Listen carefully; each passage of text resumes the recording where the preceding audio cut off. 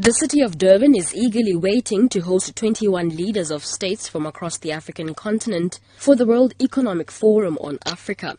The three-day gathering consists of breakfast sessions and workshops that will provide a platform for entrepreneurs to share their experiences with international counterparts. The meeting is expected to contribute significantly to the province's economy. However, a local trader, Mandombi Ngobo, who has been selling her goods on Durban's beachfront for the last 10 years, has a different view.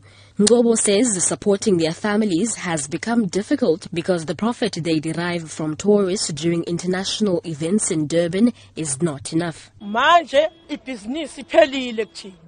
Business is no longer good for us as it was before. Tourists no longer buy from us as much as they used to.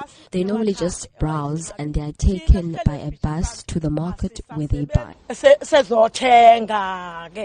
Meanwhile, KwaZulu-Natal MEC for Economic Development, Sihle Zikalala, believes the meeting will contribute significantly to the province's economy. This financial year, we will have at least 450 million, which is direct from business events, which will be the total impact of 1 billion. And that is very key in growing the GDP of the province and creation of jobs.